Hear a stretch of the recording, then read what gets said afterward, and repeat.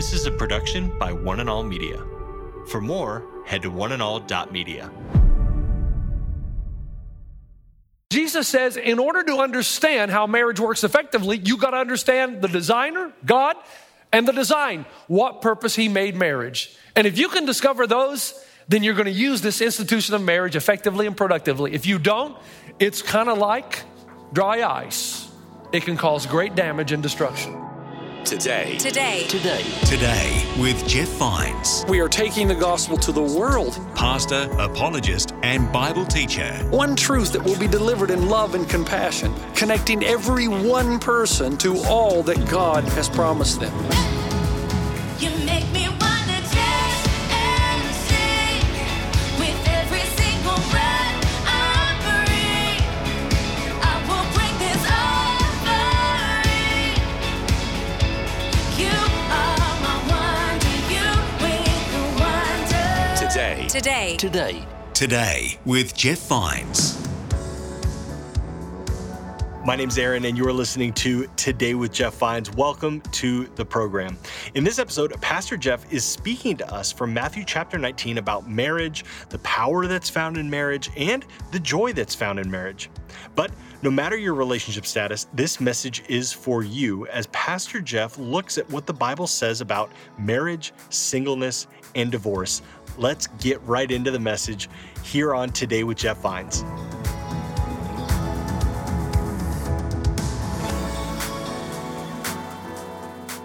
Turn over in your Bibles to Matthew chapter 19, And while you're doing that, I want to give you 3 words. And as I give you the word, I want you to think honestly about what kind of emotions are conjured up within you when you hear the word, okay? First word is this.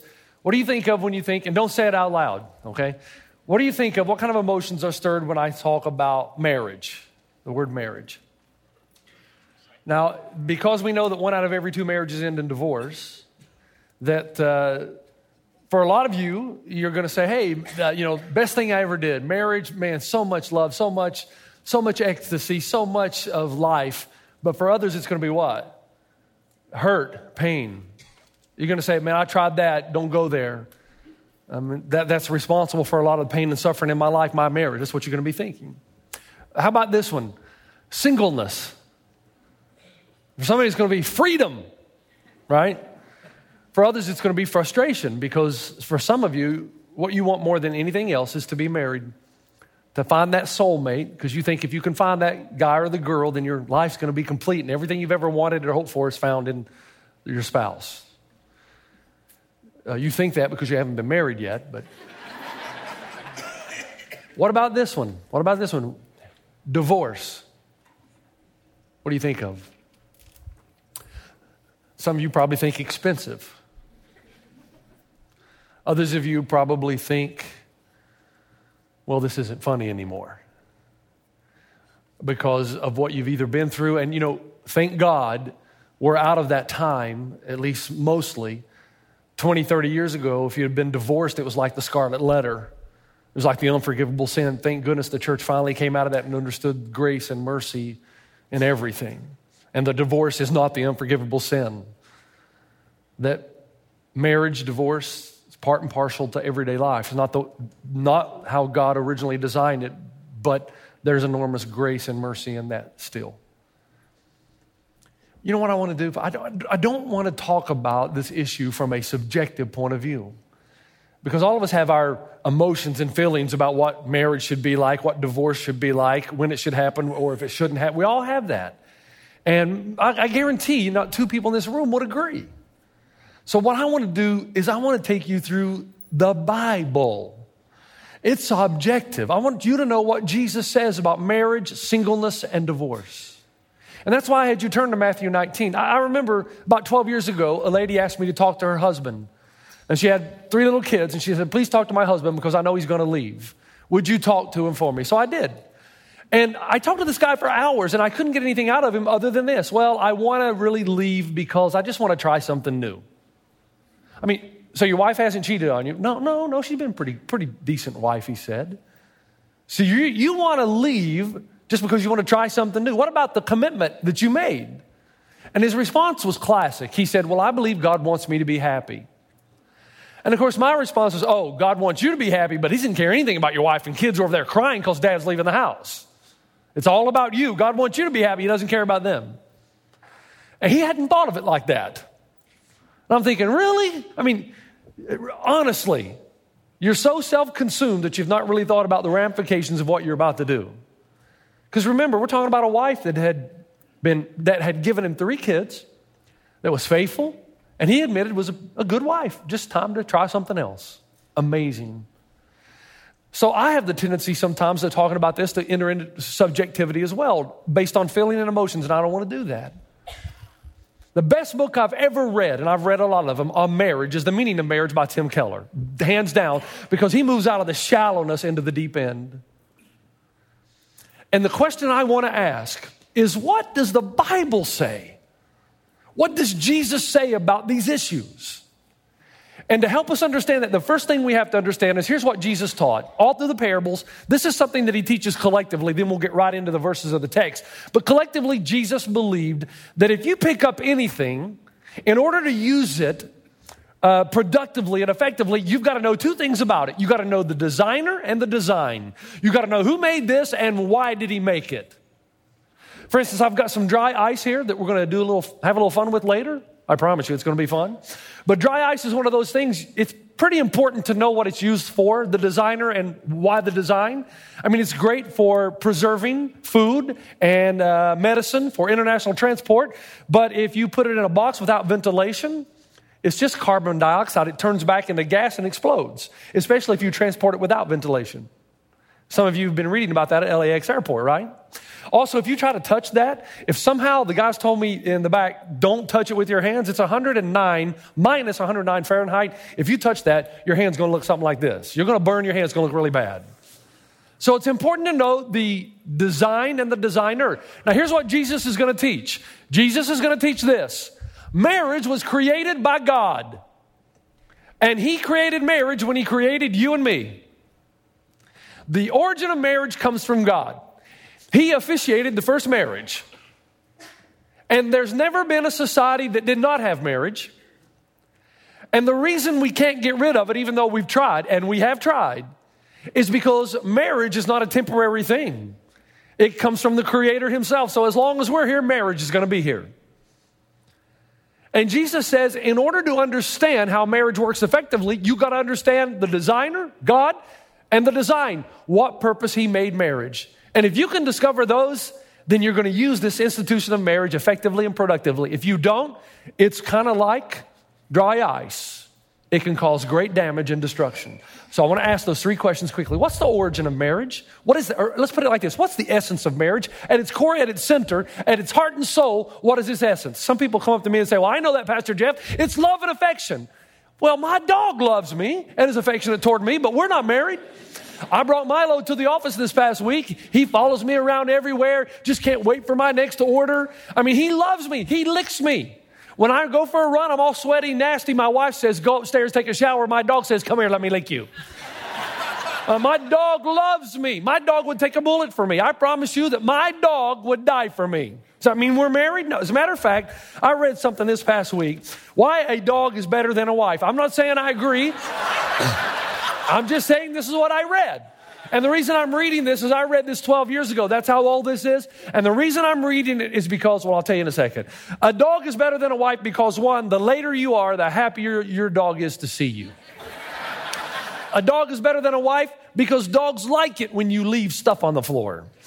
A dog is better than a wife because a dog's parents never visit. A dog is better than a wife because you never have to wait for a dog. They're ready to go 24 hours a day.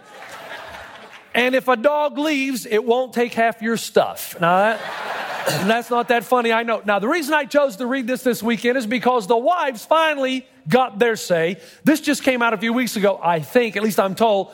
There's a new one out called Why a Dog is Better Than a Husband. And I just felt like turnabout is fair play. All right, why a dog is better than a husband. 1, dogs don't feel threatened by your intelligence.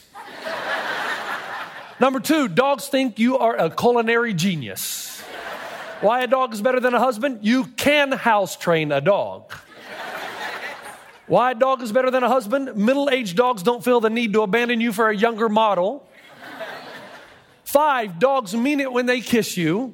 And 6, why a dog is better than a husband. Dogs don't care whether or not you shave your legs. So the point is, I'm not saying that dogs are better. I'm simply saying if marriage is only love and affection, my dog loves me and has affection toward me and we're not married. Other people say, well, marriage is about procreation. Listen, I have a favorite golf club up in Palm Springs. Actually, it's just on the border of Palm Springs called Desert Dunes. I love to go up there and play. I love the layout, but I also love the cost. It's inexpensive.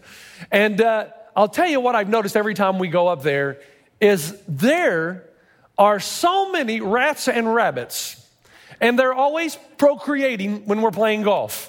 And I want to tell you, they're not married to each other. So it can't be just love and affection. It can't be procreation. Here's what Jesus says, the essence, the core, the center of the heart and soul of marriage. For this cause shall a man leave father and mother and shall cleave to his wife, and the two shall become one flesh. Now, it's this word cleave. Some of your translations say join together, but the word cleave needs to be there because it's the word for it. It's why Jesus uses it in the original language for covenant. It's a covenant. It's an undying, unrelenting, public proclamation that you're not only going to love this person for who they are now, you're going to love them for who they are to become. Pastor Jeff, we don't know what they're going to become. That's my point. You make a public commitment, and you're not married under the idea of covenant and the other idea of cleaving until the public commitment is made that you are going to forsake all others, and you are going to have this unrelenting commitment to this other man or to this woman. Marriage, folks, according to Jesus, is not a statement concerning the future. We've had a lot of weddings around here lately. When people come to me and ask me to perform their ceremony, I cringe when they say, we're going to write our own vows. Now, these guys did a good job. But I cringe because I don't usually encourage that. Because usually when they write their own vows, it shows that they have absolutely no idea about what marriage is. Because usually they make statements like, I love you, you're handsome, you're beautiful. I want to kiss you, all those things. Good, I'm glad. But marriage is not about how you feel in the present. Even a Los Angeles Dodger fan knows that, even though I'm sure he's in mourning right now.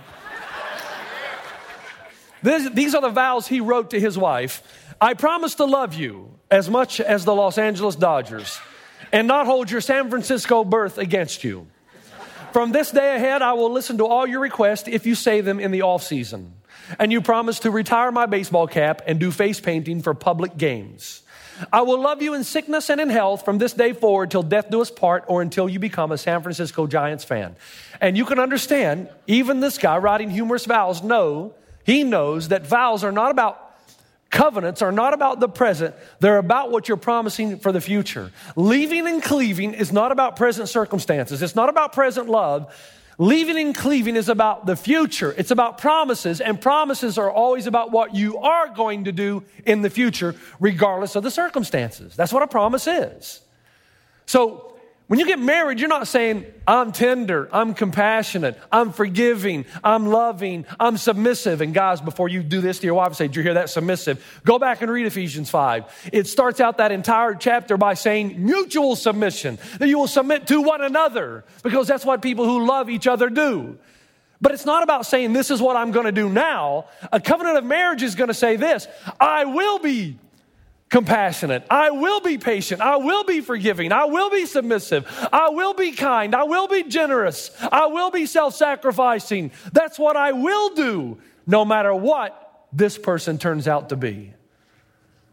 It's a covenant of love without condition. You say, how on earth could Jesus ever expect me to do that? Well, only because that's exactly the way he treats you. Do you want God's love for you to be contingent upon how you act? Well, then we're all in trouble, aren't we? You want to know that his love is sure and there despite your moments of betrayal, despite your moments of harshness or void of an attitude of love. That's why in Ezekiel 16, God says, I gave you my solemn oath and entered into a covenant with you, declares the sovereign Lord, and you became mine. The only way you can control your past and not be controlled by your past is through what? Forgiveness, right?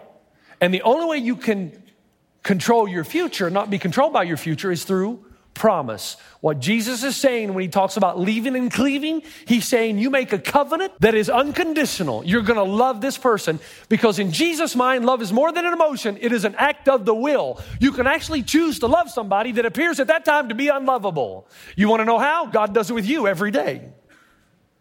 Number one, I want to make sure we memorize this together. Number one, the essence of marriage is covenant. Let's say it together. The essence of marriage is covenant. One more time. The essence is covenant. Second question, what is the purpose of marriage? Why did God give us marriage? Now here's what he said in verse 4. Jesus says, haven't you read that at the beginning the Creator made them male and female? For this reason. What does it mean? For what reason? Why did God make them male and female? For this reason. Because God did make them male and female, a man will leave his father and mother and be united to his wife, and the two will become one flesh. Now, here's what he's saying. He's giving us a direct quote out of Genesis chapter 2. And in Genesis 2, you find the first malediction. You know what a benediction is? It's a good word. A malediction is a bad word. And so here in Genesis 2, we have the first bad word. Now, the good word is this. When God looks over all creation and he says what? Behold, it is good. I just have to stop for a moment here. Every time I think of that, I lived in Africa for 10 years and I'm thinking, really? God looks at a hippopotamus and says, behold, it is good. I always find a little humor in that. I told you what hippopotamuses do, right? When the sun goes down, they relieve themselves and they take their tail and they swish that all over the river and the riverbanks. And I'm looking at that and thinking, really? God looked at that and said, behold, this is good? Maybe he meant this is good in a humorous way. Behold, this is good. This is funny. Whatever it is, God looked at all creation and said, behold, it is good. Then he looked at man and said, what? Behold, it ain't good. But he's not talking about man in essence. It's not good for man to be what? Alone. And so the Bible says that Eve comes along. Let me give you a new word to call your spouse, okay? Haloop. On the count of 3. 1, 2, 3. Haloop. One more time. 1, 2, 3. Haloop. Haloop is the word the Bible uses for companion, friendship, completeness. Haloop. And when Adam first sees Eve, after he says, whoa, man. No, he actually says woman, but nobody ever laughs at that. I think that's funny. Whoa, man. After he calls her a woman, what happens? He breaks out into poetry and he says what? Bone of my bone, flesh of my flesh. You know what he means when he says that? He's saying, wow, you're just like me, only a much better version. And he breaks out into this poetry. It's completeness, it's companionship. It's like he knew something was missing and now it's not.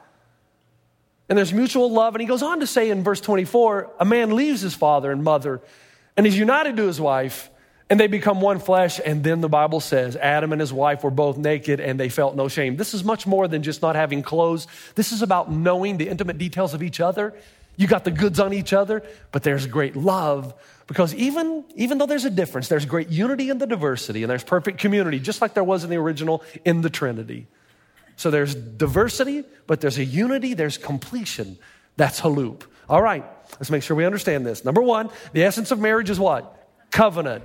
The purpose of marriage is companionship, all right? The purpose of marriage is companionship. And remember, you're not only marrying the person that he is or she is now, you're marrying the person for what they will become. It's a covenant of undying, unrelenting love. All right, now let me take a breath here. Let me talk to the singles for a moment. When the Bible says that we're not to be unequally yoked, you shouldn't look at that as some kind of fundamental raving. It's a life principle. It makes perfect sense that people should marry each other who have a similar faith commitment. It's a life principle. It's not fundamental. It's just a life principle. And here's why. When Robin and I first got married, hard to believe, isn't it? Look at all that hair.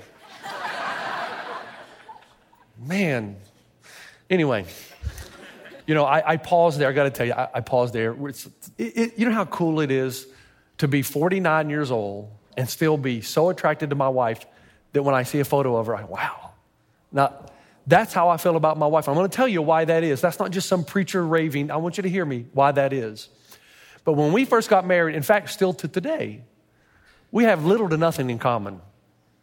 I mean, we don't. I love to eat. She doesn't like to cook. I love crowds. She doesn't like crowds. She likes a book and a cup of tea in a private place somewhere. I love sports. She doesn't like sports. She's a fantastic swimmer. Matter of fact, most of you don't know, she probably could have been an Olympic swimmer. But I sink right to the bottom. We can't go swimming together because I can't keep up with her. God did not make this body to swim. I love golf. She hates golf. My love language is touch and words of affirmation. Her love language is acts of service and quality time. Her idea of quality time is walking on the beach, talking about the emotional state of the relationship. My idea of quality time is her caddying 9 holes for me. We have absolutely nothing in common except the one thing, that we both want to know Jesus more tomorrow than we knew him today, and we both want to be conformed to the image of Jesus. And because that is what we have in common, we have weathered all kinds of storms. Our marriage was in serious disarray in New Zealand. I've shared that on numerous occasions. But we were committed to no matter what happens, we've made a covenant. And we believed from the very get-go that one of the things marriage does is conform you to the image of Jesus. Oh, yeah. You want to be more like Christ? Get married. You're going to have to learn what it is to sacrifice, to be patient, to be loving, to be kind. All the fruits of the Spirit going to be all up in your grill when you get married, I promise you. It's going to be part of who you are, because unless you learn those things, man, marriage is going to be tough. The point is, in marriage, you share the deepest, most intimate parts of yourself with your spouse. And if the deepest, most intimate part of your life is Jesus, and you share that with your spouse, and they just don't get it, you're going to feel violated. Or they laugh at it, or they're apathetic toward it, or they feel threatened by it, because that happens too. When you love Jesus and you grow toward Christ, there's a sense in which your husband or your wife's going to feel like you're growing away from them. It's almost like you've got a new love in your life if it's not properly understood. The point is, you cannot have a deep, intimate relationship with anybody who does not share your center. And that's why the advice is, don't be unequally yoked. It's not a closed-minded, bigoted statement. It's just a life-living principle. Let me say this. The closer you get to Jesus, the farther you move away from your husband. In some respect, now let me explain. On one side, the closer you get to Christ, the closer you're going to get to your husband, and the better wife you're going to be, because the more you become like Christ, the more sacrificial, the more understanding, the more merciful, the more forgiving, because you're becoming conformed to the image of Jesus. So in some ways, you're going to be a better wife. But in other ways, you're growing away from your husband if you're growing toward Christ. Your centers are getting farther and farther separated. And there's a part at which he can't understand you. And the problem with that is there can never be ultimate intimacy unless you share an ultimate center. And that's why even people who've been married for years still don't know what ultimate intimacy is about. You've been listening to Today with Jeff Vines. Thanks for joining us. Next time, we'll bring you the rest of this message from Pastor Jeff. Essence of marriage is covenant. Purpose of marriage, companionship. Power of marriage, creation of new life. And ultimately, Jesus is saying in these verses, when you choose wisely, because it's forever. However, and this is the hard part, and this is where I really need your attention, Jesus makes an allowance clause. It's interesting. You can listen to more messages like this. Just search for Today with Jeff Vines wherever you listen to podcasts. You make me wanna dance and sing with every single breath I breathe. I will bring this offering. You are my wonder, you with the wonder. Today with Jeff Vines. This is a production by One and All Media. For more, head to oneandall.media.